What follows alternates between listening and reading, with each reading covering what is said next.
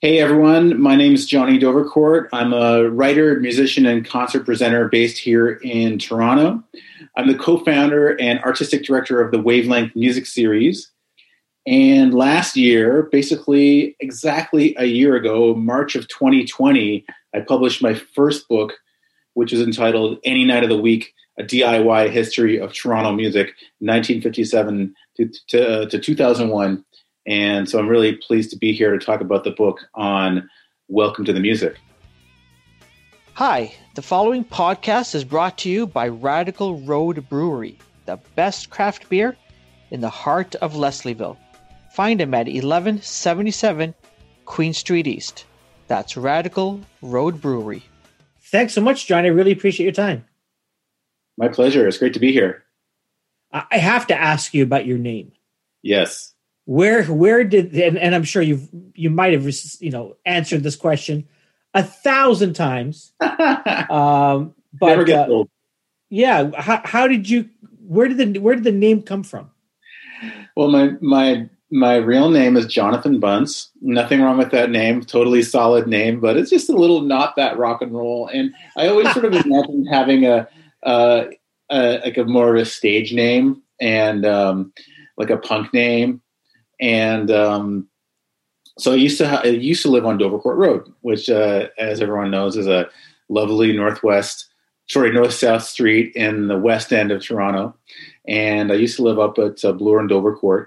Back when it was still kind of a bit of a distant part of the city, when it was still when most people that I knew in the music scene were either living like in the Annex or Kensington Market or Queen Street.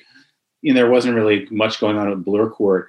It was like I just lived up there because it was cheap and had this crazy place that was like a 2-floor apartment that was $800 a month. That was like shared with a roommate, $400 a month in the late 90s. And even for the time, it was a steal. And no one lived downstairs. And the landlord used the main floor as storage. And the house was detached. So we had some rager parties at this place, and I recorded a bunch of albums there, like band. We could set up and drums and do like home recordings there, like full band home recordings there. It was a great place. I lived there for 7 years. It was a great place, and I was dating this girl at the time, and so the story is she was working at a place in Scarborough, which is ironically where I'm from, and but living downtown. She lived down the street. Her coworker lived up the street, also on Dovercourt. And so I ran into her coworker on the way to the subway when I was going to work at my day job then at iWeekly, where I was doing the concert listings at the time. So the friend got to work, saw my girlfriend, and said, "Oh, Johnny Dovercourt sighting this morning." She ran into and this girlfriend was the first person, one of the first people to start calling me Johnny as well. So she started calling me Johnny. And then, so I credit this lovely ex of mine as being the person who sort of brought the Johnny Dovercourt character to life. And then at first I used it as a byline and as like a fake columnist at iWeekly. We had a lot of fun back then. We did a lot of silly stuff. I think I actually wrote about the Spice Girls for the first time the Johnny Dovercourt alias appeared, or reviewed this. I can't remember exactly, but reviewed the Spice World sequel or something like that, And then when we started Wavelength, that was sort of the pen name that I used in the Wavelength zine, and that sort of became more like my Wavelength alias, and that's how everyone in the music scene knows me. And it's kind of like just having a rap name, or a punk name. So for sure, everyone calls Chris Jericho. Yeah, I don't, and it might now be his legal name, but. I think it was Irvine or something, his last name. Yeah, and everyone has it. A lot of people in the music scene have more humble birth names. So. Sure. Bono, The Edge. Yeah, Iggy Pop, a.k.a. James Osterberg. Yeah, exactly. David Jones, David Bowie. What's Alice Cooper's real name? Like Vincent Fursterberg or something like that. Yeah. Or Gene Simmons had some very, a very square name. Something to be said for rock and roll names. Yeah, right. It's about self-reinvention. So I don't know. I just always, felt when I sort of discovered that name, I felt like the more relaxed person I'd always wanted to be. Yeah. More relaxed version of myself. So I'm a current Scarborough resident. Oh, nice. Where? Yeah. Whereabouts? Well, currently I'm near Parkway Mall. So a hop, skip, and a jump away from where Maestro Fresh West nice. Was inspired to write Let Your Backbone Slide. From Birchmount, just north of Glendower? That's where you're from? Well, I just know that from a Maestro song from Conducted. Oh, okay. One of the yeah. No, what part of Scarborough were you brought up in? I'm from West Hill, so around so further east of there, ironically, like around Morningside and Kingston. Okay. And a high school at Woburn Collegiate, which was the Bare Naked Ladies High School. Ah. Yeah, so actually it might have seen one of their earliest gigs at a spirit assembly at our high school, because they were finishing high school around the time that I was starting. Like I was in grade 9 when they were starting out, and they were in grade 12, 13. There used to be this Page and Robertson, that is. Yeah, there used to be this this Scarborough music camp, and I can't remember if it was on the Manitoulin or where it was, but I think those two were camp counselors. That sounds right. Yeah, that sounds right. Yeah, it was definitely they were very much products of the music's education system. Yeah. And my sister remembers being, I think she played the bass. She put out a couple of independent CDs, but she remembers being at one of these camps, and they would just say, just say any word, and we'll make a song out of it, and that's how they would entertain. And then years go by, and one of the music teachers is getting married, and my sister and Jim Cregan, who's the bass player, end up singing at this music teacher's wedding. Sounds about right. Yeah. And not to, and there's more to this Bare Naked Ladies story and how I'm connected to them. About 8 years ago, I want to say, no, maybe 5 or 8 years ago, my wife starts a new job, and she's talking with, I think one of the directors of this non-for-profit organization called Park People. Oh yeah, okay. And they're just talking, getting to know each other. Oh, you're married. What does your husband do? Oh, he's in advertising.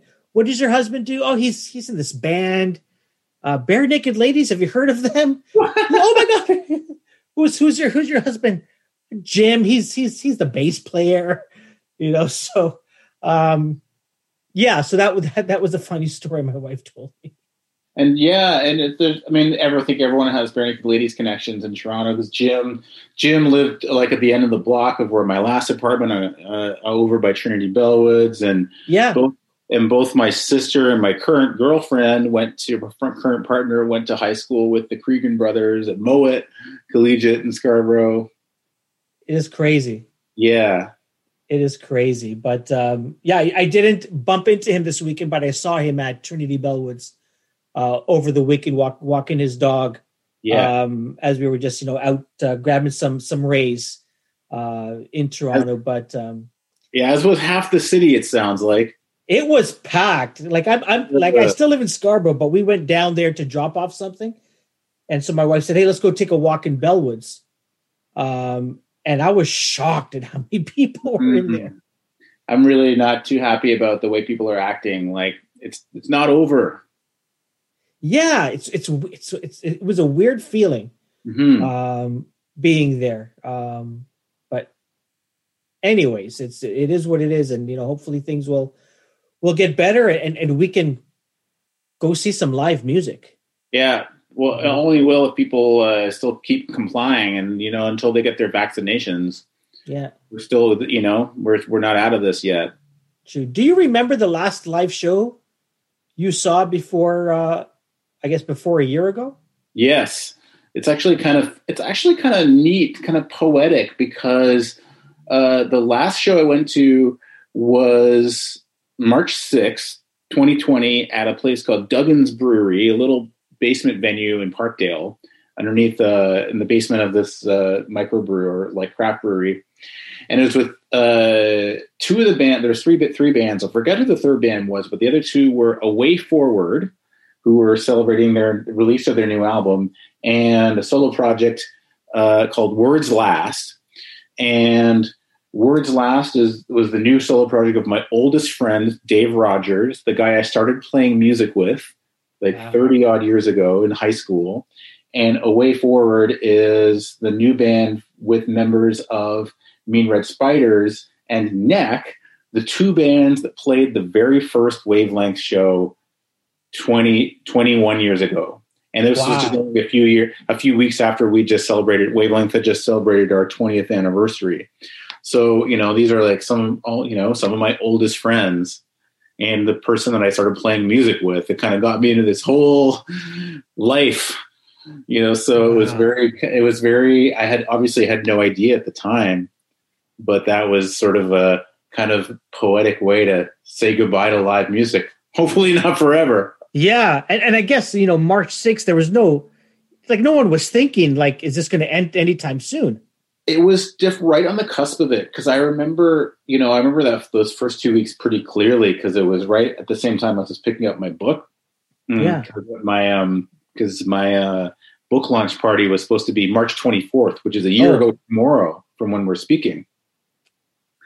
And, so I remember that week, I remember earlier that same week, maybe a few days earlier, I went to some like industry networking event, and everyone was still kind of joking about it, being like, oh, can we high five? Can we shake hands? Or we, don't get too close to me. Do you have COVID? Ha ha. Like it was sort of at that sort of point where, that was like one of the last sort of in-person kind of networking things, industry events I went to. Not that I go to a lot of them, but I recall it was at that point where it was just starting to become a thing. But it was the following week that suddenly it was declared the World Health Organization, or the WHO, World Health Organization, declared a global pandemic, and the schools were closed. They announced they were closing the schools the same day I went to Coach House Books to pick up my first copies of the book. Wow. And then we had to sit down at the big table at the Coach House office and say, okay, looks like we're going to be postponing the launch party, but hopefully we can reschedule it within like 6 weeks. How naive we were, Yeah, for sure. Oh, that is crazy. Yeah. I remember going to, I went to see the Beaches at Danforth Music Hall. Mm-hmm. Great show. But I remember that evening, because there was already talk, and it was maybe a week before the lockdown. There had already been talk of, crowds, and, there were small cancellations. It was sort of, going through Asia. Mm-hmm. And, we're in Toronto, and we're worlds away from any of this stuff. Mm-hmm. But it was sort of in the back of my mind as I'm enjoying the show. And then Greg and I, we hosted a producer who played some music at Radical Road, literally less than a week before shutdown. Mm-hmm. And, there was a joke about, don't worry about it. we'll give you a hug anyway, sort of thing. Mm-hmm. And again, you don't think of it. And then all of a sudden, boom, March 12th, 13th, 14th, it's like, stay at home. Yeah. March break is going to be 3 weeks. Let's figure this thing out. And we're still working from home, a year later. I mean, it's like unthinkable at the time that if we'd said to ourselves a year ago, this, your life is going to be completely fundamentally altered and changed for the next year, and you're not going to be able to go out to a live concert or a movie theater or, or hug your loved ones. Like that's, people would have thought you were crazy, Yeah, absolutely. So, I don't know if you saw any of the videos that were shared on social this past week, but Crowded House played a show. I want to say in New Zealand. That's where they're from, so that makes sense. Yeah, and when I saw it, I'm thinking, Is this from now, or is this like a year or two ago? Where is it? But it was like live. People have started going to shows. Yeah, New Zealand's back, Australia's back. I haven't seen any footage or anything, but yeah, I even saw like an American band announcing some Australian dates. Yeah, because they seem to have figured it out there. Hard lockdown. Yeah, let's get rid of it. Yeah, and let's control it. None of this nonsense that Europe or North America is trying to balance. Keeping things open and keeping things safe. They've sort of figured it out. Yeah, we could have learned a lesson from that from the Aussies and Kiwis for sure. Yeah. Tell me about the start of Wavelength Music. What was the genesis of that? So Wavelength started, back in the genesis of it was in the late 90s. I started playing in bands that were active in Toronto in the early 90s when I was still in high school or starting university. And in the 90s, Toronto was very different. The music scene was very different. It was actually really great in a lot of ways. In hindsight, there was tons of venues. There was really good media. There was Now Magazine. There was iWeekly. There was Exclaim. There was radio station. 3 campus radio stations: CKLN, CIUT, CHRY. And there was tons of bands, but it was still really hard to break out of Toronto. There weren't a lot of kind of success stories at an indie level. You had people who would sort of like the Rio Statics or Change of Heart, who had been at it for a while, who kind of had broken to maybe a kind of like a national level of acclaim. But even the bands like that, they still had to gig all the time. And it was, especially sort of breaking out of Canada was really hard. And it seemed like there was almost like a sort of a force field around the city for indie bands, and there wasn't a lot of support for the local music scene. All the major labels are based here, but they really just weren't kind of not interested in taking a risk on anything that wasn't already commercial, already kind of a proven commodity, and kind of chasing trends in a kind of follower sort of way. So I think the idea with Wavelength was a bunch of us who were all in bands had just been doing this for a few years, and we're kind of frustrated with this sort of like hamster wheel of, starting a band, making a demo, getting some gigs, building up a following, saving up your money to put out an album, CD, and then hopefully getting some press in Now or I, but then the next step was just like not obvious, it was really the next step of touring or reaching a bigger audience just seemed inaccessible. So, and there wasn't a lot of local support unless you were already at that kind of level of acclaim. And so it was a really challenging place for local bands to kind of get to that next rung.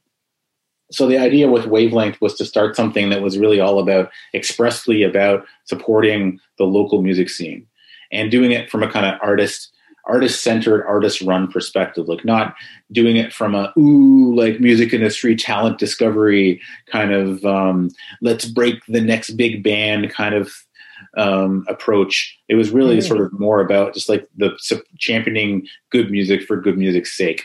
And finding a more authentic grassroots place for artists to network. So we started a weekly music series that was curated, and that was also really different because there were new band nights. There was things that had been going on for a while, like Elvis Monday, which had gone around from venue to venue. And at that point, it was at the Elma Combo, and then there was also the New Music Tuesdays at the Horseshoe, which Dave Bookman, rest in peace, Dave Bookman ran that night, and those were great nights, but they were there wasn't a kind of, it was just kind of the bills were random, there wasn't like a sense of curation. With Wavelength, it was very much like let's think about the acts we put together. Let's curate an interesting experience. Let's bring in interesting visuals. Let's have performance art and poetry. And we had people from the music scene DJing between sets, which was really different. So it was almost like more like this kind of artistic experience, right? And it was also all about accessibility. The nights were paid And we also did a zine. Like we interviewed, this is pre-social media. Like in the early days of Wavelength, the only like source of promotion that we really did was putting out the zine, where we had the schedule for each month, and we interviewed the bands that were playing each night. And we even had, the zine really kind of took on a life of its own. We had columnists. We even had a record review section for a while. We had comics, this whole sort of subcultural experience. And, we didn't need to buy ads. We didn't even really need to do street postering. And we put the zine at soundscapes and rotate this and around the cafes where people would hang out and people would pick up the zine. And it kind of gave the Wavelength night this kind of like aura of being bigger than it was. Nice. Even though it was just put together by a bunch of musicians with really no budget, just, doing it out of love and as a sort of a real passion project. And it grew from there. And it kept sort of like, grew from year to year. And then we got to the point where we were able to incorporate as a nonprofit and start to get funding, just government funding, public funding to support what we were doing. And now it's 21 years later, which is really hard to believe. 21 years. Yeah. I wanted to ask you about the book. Yeah. What was it's not a long book, but it's so dense. Like there's so much in it. It's, 3 with acknowledgments is 317 pages.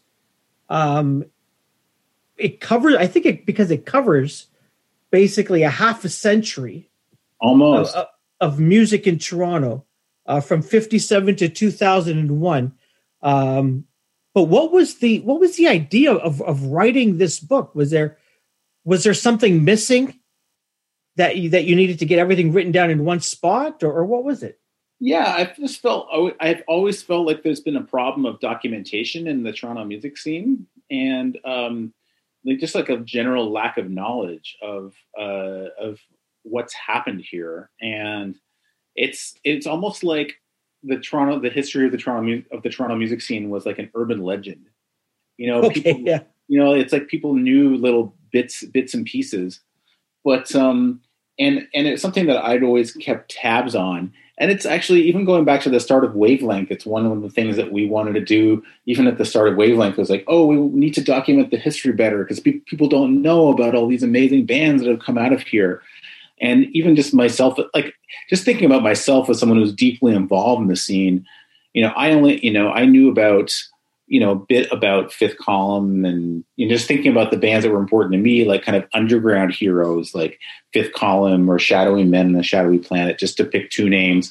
Like those, I'll pick those 2 names because they were the kind of examples of the few kind of local Toronto indie bands that were actually able to break out of Toronto and get some acclaim in the rest of the world. But even those acts are still kind of often, usually left out of the history books. And there aren't really many sort of history books about Toronto. I guess it was just sort of like, you had to kind of pick up knowledge from here and there, from reading magazines, and there's no kind of real no one's ever really done a documentary about Toronto music.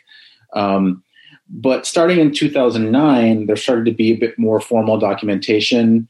There was people started to release books, but sort of publish books about the punk scene. Although in 2009, and that's really kind of got my brain the wheels in my brain starting to turn. Like, maybe I could write my own book.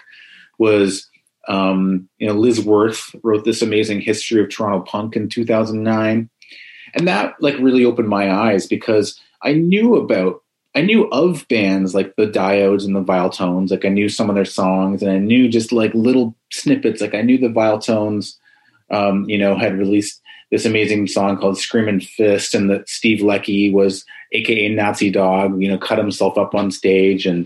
But that's like about all I knew, and I knew that the Diodes had written some great pop songs, and that they ran their own space called Crash and Burn, and that it was one of the first DIY venues in Toronto. But that's about all I knew. Either it's just little fragments of information. So part of me, I just wanted to know this stuff for myself, and I wanted to to sort of actually try and document Toronto history. And I knew, and I just knew little bits here and there. I knew that had been this great psychedelic scene in Yorkville in the 60s. And that, I knew that Neil Young and Joni Mitchell came out of it, but that's about all I knew. I only knew the basics. So I kind of wanted to learn more and go beyond this kind of like really, just point form kind of summary of Toronto music, and really kind of dive into like, oh, what was it like? What was actually happening? Who were the bands that were building this scene, and who were the people that were supporting it, and how, and kind of link all these different eras together to try and basically I wanted to tell a kind of story of the city itself, like how did the city become what's the sort of autobiography, the biography of Toronto as a city, but sort of tell it through music. And it became, originally it was going to be sort of going up to closer to the present day. And that became too much of just a big job. And that's why, like, the book took me 4 years to write, and wow. I had to basically cut it in half. And that's why it ends at 2001, because just the last 20 years, so much happened post 2000 in the 21st century. So much more happened in terms of just the volume of artists that have come out of here since, at least like since the days when we started Wavelength, that could take up a whole, like a second volume. Yeah. If not multiple volumes on its own. Yeah, maybe. So, and then, I had to kind of narrow things down a bit by genre, like I couldn't, I had to leave out classical and jazz for the most part, and metal, and only kind of barely touched on world music, and touched a little bit on jazz, but more the kind of avant-garde stuff that's more to my taste and interest. And even kind of mainstream rock, I kind of didn't really dive into that much, because I really kind of focused on my own, and like had to sort of frame things a bit on my own interest in terms of more like indie alternative rock and reggae and hip hop and electronic music, and sort of what I think of as being the sort of more progressive vanguard end of so-called popular music. Yeah, well, again, it's in the title, right? It's a DIY history. It's not the history of pop. Yeah, that's the thing. Like, that's I'm glad you picked up on that, because the DIY, some people were like, what do you mean by a DIY history? I don't know what that means. And I think, well, to me, I felt it was pretty obvious. Like, it's my history. I wrote a DIY history. I wrote my own history, my own take on the history of music in the city. Yeah. Whether a band breaks or not, as long as bands sort of did it their own way, sort of were scrappy, didn't play by the rules, and weren't sort of there's no discovery on YouTube story that made it huge. It's sort of, it's bands that are making their own venues, make their own costumes, make their own CD covers, and all that sort of stuff. Right. Exactly. Yeah. You totally get it. They did it they made music for its own sake, because they wanted to, and they were driven to. And if, whether or not they made it to that next level of success, that's not the sort of quality in which I was judging their worth. Yeah, absolutely. It could have also been a music venue book. Yeah. Because you talk about just a ton of venues, sort of in passing. Yeah. But you must have learned a ton, I guess, also as a DIY musician yourself. But you must have seen a ton of these venues come and go in your time as well. Well, yeah, the book went through a lot of evolutions when I was going with the format and structure. Went through a few evolutions when I was working on it with my editor, and worked with a couple of different editors on this, and God bless them all and their patience, over the 4 years that it took to write this. And, it was like finding that sort of framework to tell the story through was a bit of a challenge. And that's why there's kind of like two halves of the book. There's the artist half, like the profiles, and then there's kind of this chronological narrative, which is told through the venues. because that was the one thing that really I discovered through writing this, was the importance of these spaces, of the music venues, and how, they became the kind of nexuses for different chapters of the scene, different eras of the music scene. Like the 60s Yorkville psychedelic folk scene was based, was all sort of centered around this cluster of coffee houses in this sort of 2 or 3 block radius of Yorkville. And the punk and new wave scene and sort of early alternative music scene was centered around this sort of strip of clubs along Queen West. And then even the kind of the 90s scene that I was a part of, the kind of indie experimental electronic scene that Wavelength came out of, was really based around these sort of scuzzy clubs in the College Street, Kensington area, like Sneaky D's and the Elma Combo. Yeah. So that's the physical space really became important. And that's also because for Toronto, the venues were really the thing that were sort of the most stable and the most reliable, at least for small bands. Like you could always get booked somewhere, but you couldn't necessarily find someone to help you put out your records. Like there was never, until the 2000s, I sort of make this point in the book, and until the 2000s, there really wasn't there weren't many local local indie labels that were sort of, capturing the sort of spirit of the local Toronto music scene and broadcasting it to the rest of the world, the way that there were in other secondary cities that did have success that way, the way, Sub Pop Records did with putting Seattle on the map, or Factory Records did putting Manchester on the map. Those are American and British cities that were, not the major cities, not New York or London, or LA.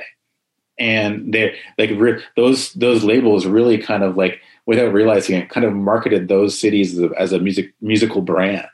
But no one had really done that with Toronto until, I think, until sort of Arts and Crafts came along in 2000. Yeah. And Drake did sort of the same thing with OVO sound in the hip hop world. Arts and Crafts did it in the indie world. But it was the clubs, it was the Elmo, it was places like the Horseshoe and the Elmo, and even the bigger places like Massey Hall that were really kind of captured the identity of the city's music. Yeah, it's as you were talking, it sort of fell in my head. There's Elma Combo recently started, unless it's been around for a little while, their own record label. Am I correct? Mm. I think Kim Mitchell, just like, his latest album is out of Elma Combo Records.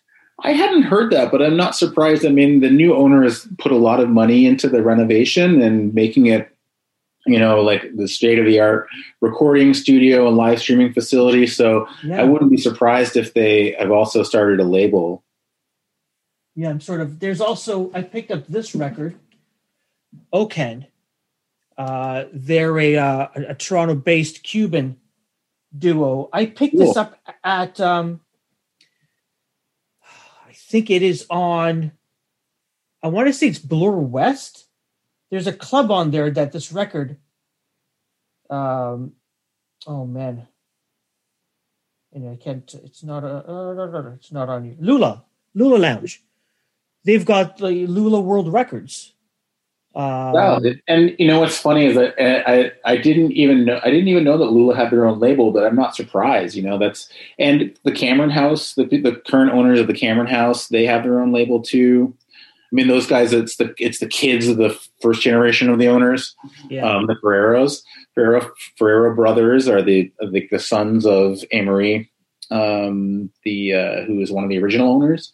And yeah, like, it makes sense. Like, venues become kind of community hubs, right? For parts of the scene, like a place where people gather, where artists meet each other, where, music lovers, make friends over a pint of beer. And like, why not, take it to the next step and start supporting the music in that way by putting out records for people. It's and I think that the music industry, especially because, like, everyone's had to diversify in the music industry because, income streams have been so cut off in so many ways, even, pre-COVID, and the record industry, especially, it's really had a really hard time in the last 20 years. So that's true. Why not? I remember seeing Shad perform at, I think it's the Great Hall.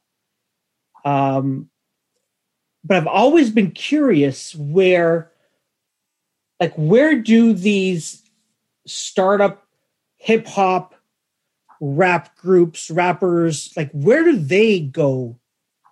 Is there a concert venue? Is there a venue that is predominantly, this is where you go to discover hip hop in Toronto? I'd say no. I think that because the rap music game is just not like the rock game. It's not as focused on the kind of live performance ladder the same way. Hip hop music is studio music. It's all about hanging out in the studio and making tracks and people guessing on each other's recordings. And I think that the live show for most rappers is a few steps down the road. It's all about kind of getting tracks up on SoundCloud or getting your songs out on Spotify or getting onto playlists, and then thinking about live shows a bit further down the road. But there hasn't really been, and I think it's been kind of a crime that there hasn't been a dedicated hip hop venue in Toronto. I think they kind of have to link up. Up and coming rappers have to link up with sort of certain promoters, certain promoters like REMG or like Jonathan Ramos comes to mind, or the Academy Presents or Manifesto, who aren't sort of working out of a single venue, that are kind of, because hip hop has had a hard time in venues. There was a lot of racism, there was a lot of prejudice, a lot of fear of the kind of crowds that the fear that these crowds bring in violence, or weren't the hip hop crowds didn't drink because venues are so driven by alcohol sales. It was really hard for a lot of hip hop promoters to access venues, so they're often kind of bouncing around from space to space, and we're having to rent halls to put on shows. I mean, that's sort of how, going back to the 80s, that's what it's been like for hip hop music. So, it's there's definitely been a lot more barriers, and I think hip hop, Toronto's definitely overdue for having a dedicated hip hop venue or a dedicated Black music venue. Yeah, for sure. Greg and I, over the past year, over the years and months, have had these discussions on and off about venues disappearing in Toronto, as if it's a new phenomenon. But I mean, just going through your book, it's like, you talked earlier about Yorkville, and everyone who's in Toronto knows Yorkville as this really small block of now high-end stores or cafes. But there was 30 plus venues. Yeah. Just in that small footprint. It's just mind blowing that there's that many. It's totally mind blowing. Yeah. And the Yorkville thing was kind of like getting the chance to look back on it historically and, in sort of the terms of the evolution of Toronto as a city. The Yorkville thing was really sad because it was this really vital cultural district that was completely wiped out by the city basically on purpose. Like, they wanted it gone. They didn't want these grubby hippies bringing down the property values of this area that was going to be great for the businessmen of the city. Like the business elite wanted to open hotels and clothing boutiques and things that were going to, bring up the property values. And they viewed the coffee houses and the hippie, there was a lot of moral panic around, this was the early boomer generation. Like, these teenagers who were hanging out in these places were the children of the sort of, the elder generation. They were they were really worried about their kids, really scared that their kids were getting hooked on drugs and, getting into this, scuzzy counterculture. So they thought the way to save their kids as well and as well as to, make this area more profitable, was to just sort of get rid of all these coffee houses and make it, they made it harder for them to renew their business licenses.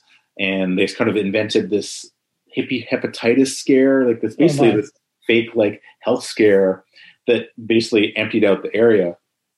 But then sort of in the few years after that, like Toronto became a bit more like at the political level, there was a sort of more of a reform movement, more of a, in this early 70s, there was like as the boomers aged up and started to get into power, there was more of an interest in protecting things in the city. So you didn't really see anything like that happen again. Yeah. And over the, kind of like after starting in the 70s and 80s, like the Toronto live club scene or live music scene kind of got into a steady state equilibrium where there was kind of like basically a kind of set number of clubs. Clubs would close, but new ones would open.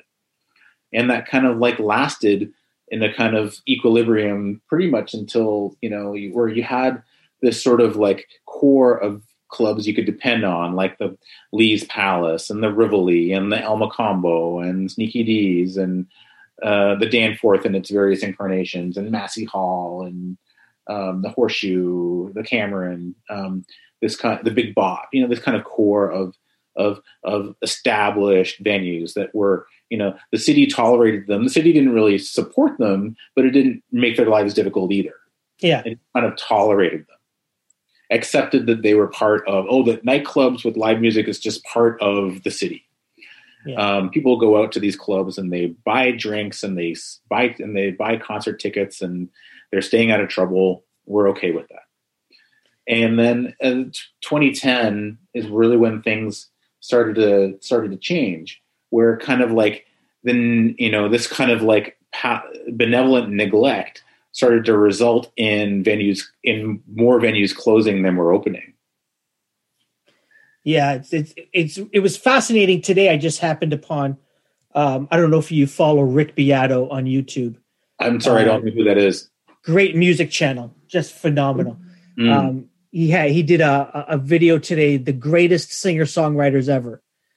And 3 of the top, I think 20 were Canadian. Neil Young, Gordon Lightfoot, who was number 3, according to Rick, and Joni Mitchell, number 1. Hell yeah. And all 3 of them are out of Yorkville.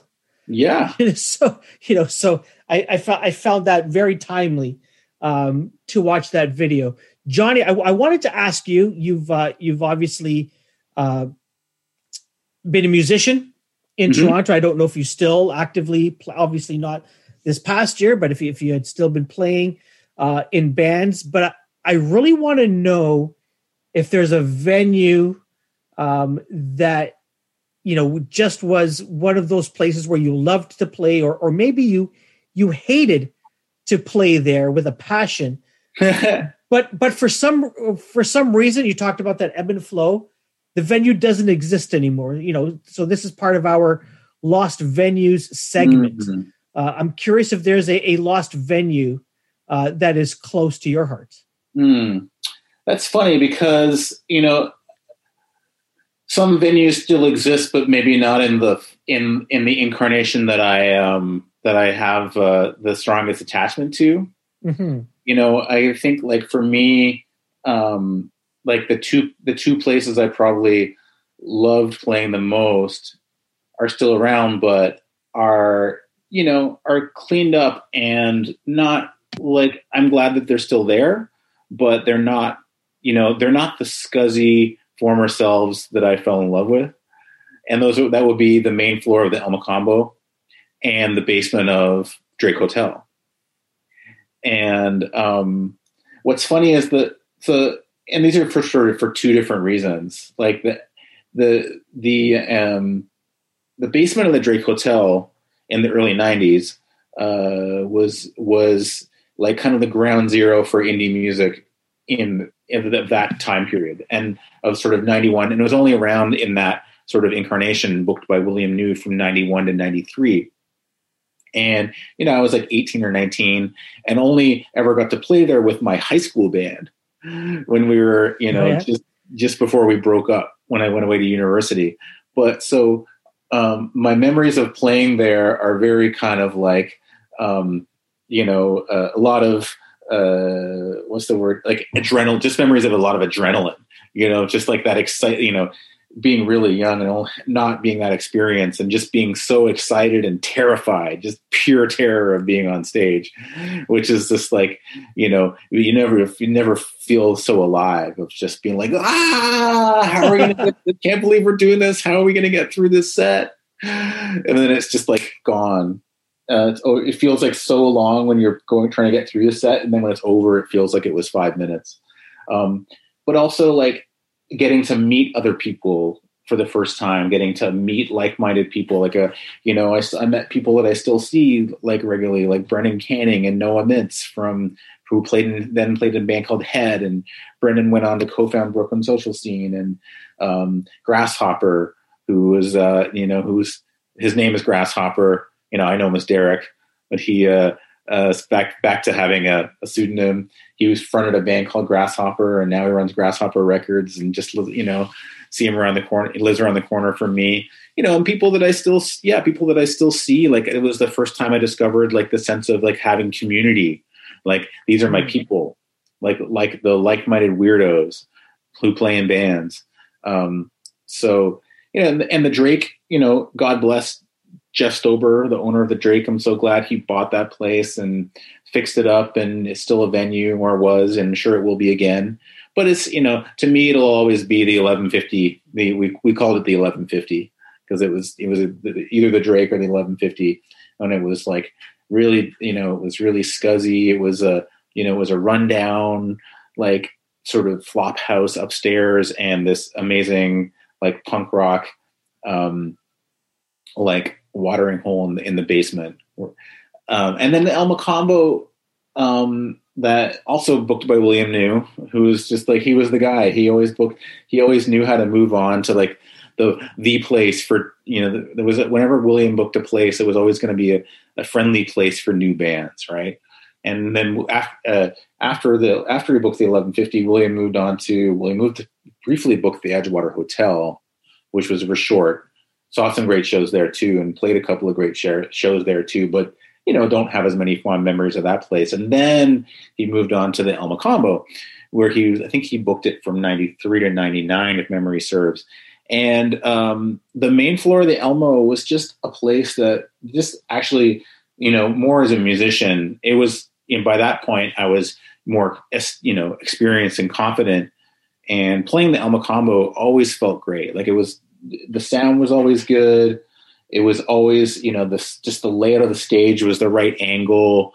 It was, the sight lines were good. It wasn't too high off the stage wasn't too high off the ground. Like I said, it was always a good mix. They had a great little house PA, and it was an easy place to fill. Like, you could get 30 to 50 of your, 30 to 50 of your friends came out, it still felt like the place was full. And it was, I loved that, playing that main floor of the Elmo. And it was really sad when it got renovated, because I feel like they ripped the soul out of it a bit. And I'm not talking about the current reno, and like the one before that, the 2002 reno. This wasn't the same after that.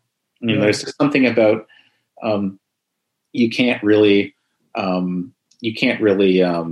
sort of intentionally create that sort of sense of sort of, scuzziness. It's just sort of like, this is something that comes out of neglect that can kind of create this environment of, where people don't care. For some reason, it makes it easier to be yourself or something. Yeah, it has to be a place where you don't feel you need to like watch the walls, or you don't want to scratch something. It can't be that pristine. I'm curious if Massey Hall, when it started, had the plush sheets and it was beautiful. Yeah. But before the current renovations, I remember sitting on a chair that was broken. Yeah. I think I went to see the Bare Naked Ladies there. And if I can add one more space, like probably, speaking as a musician and now as a concert presenter, the place I miss the most is Ted's Wrecking Yard, which is the original home of Wavelength, which is gone. Like the building was demolished. There's a condo going up there on the north side, on the south side of College Street. It's sad, like hopefully we'll get to be able to put up a plaque one day to memorialize Ted's, but Ted's was the perfect small venue. Ted's Wrecking It, it was still scuzzy, but it was a step up from the El Mocambo. It had a little more character. It was a little more intentional. It was like proof that you could actually design a space. I take it back. You can actually design a space to have that, to have that vibe, to have that sort of unpretentious vibe of where you can be yourself and feel like you don't have to put on any airs or impress anybody, and it was very simple. It was very, Ted was an architect. There is a Ted Footman. He's an architect. And, the bar was a slab of igneous rock, and the slab, like a slab of stone. And there was tire tracks painted on the walls. And there was just, the tables just had candles on them. It was like, there was only one bathroom. The other one was always broken. Wow. And it was kind of a dump, but it was also sort of like an intentionally sort of curated dump. And everyone loved Ted's. Everyone loved playing there. It also, I think they actually moved the PA from, if memory serves, they maybe even moved the PA that I loved from Elmo to Ted's. Like Ted's, when Yvonne Massel started booking Ted's in 1998, it definitely stole a lot of the thunder from the main floor of the Elmo. Like a lot of people sort of moved, smaller bands had moved over from there because the Elmo had been the kind of hotspot for a few years, and then Ted's sort of became the hotspot after it. So which neighborhood was Ted's in? So Ted's Wrecking Yard was in Little Italy. So it was basically at College and Euclid. So like across if you know where Soundscapes is. Yes. It's just across the street and over a bit from Soundscapes. Okay, yeah. I used to work at the Scotiabank at College and Grace. Yeah, close to there. Yeah. And some people get it confused with Ted's Collision, which is still there and is just a bar. Which actually is only called Collision because Ted sold the bar years ago, but people still kept calling it Ted's just out of sort of urban legend, out of habit. Then Ted's Collision or Collision was just a bar. I think they, occasionally might have a band in the back, but it was more like just like a place where you go for beers. And Ted opened Collision first, like a few years before he opened the Wrecking Yard. And the Wrecking Yard, it was amazing. It was everyone loved playing. Sorry, I'm repeating myself, but it had like the best sight lines, the best sound for a room of its size. It had these sort of nooks and crannies where, especially had this great little space in the back behind, like, or I guess the front, like on looking over the street next to the bar. We even did little wavelength art installations in there, or art shows in there. Like the Broken Social Scene guys got their start there, and we all still talk about how amazing Ted's was fantastic. And I feel like nothing's, obviously, you as generationally you get attached to spaces, right? And like that's right. But I feel like, in the last 20 years, I don't feel like I've seen a venue that had quite the same magic as that space. Some of the others have come close, but and every generation has their Ted's Wrecking Yard. But yes. That is so true. Johnny, this has been awesome. Before I let you go, one last question. Certainly. We like to ask all our guests at this point, what are you currently listening to these days? Well, I listen to Wavelength's regularly curated playlist Released in Isolation. I know it sounds like a self promo, but it's actually like how I keep up to date with all the current music is all of us that are involved in Wavelength. Every week we add new tracks to this playlist on Spotify. Okay. So it's stuff that will come up for that will come up in my release radar, or things that new releases will see plugged on Exclaim, or artists putting their own pages together. But like it's always been friend recommendations.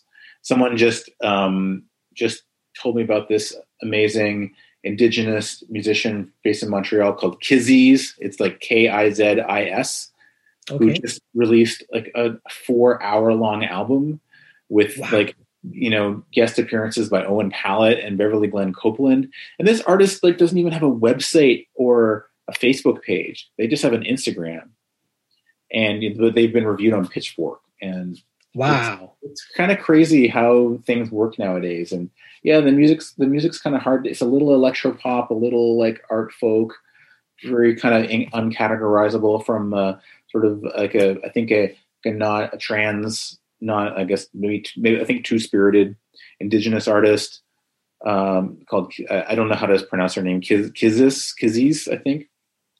You know, it's just there's so much good music being made right now. Yeah. It's constant that you can just discover an amazing new artists every day, pretty much. So awesome. So yeah, listen to Release in Isolation and keep up with all the latest stuff that the Wavelength Brain Trust are listening to over here.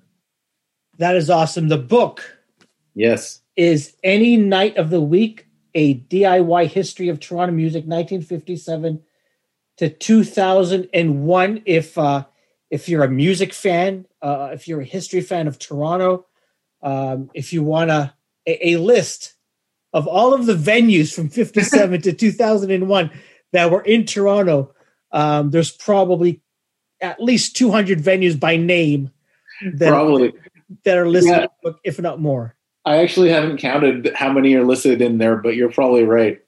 Yeah, and I think that's another book, whether you write it or whether you publish it or edit it, there needs to be a venue book, a music venue book that does not include library rooms.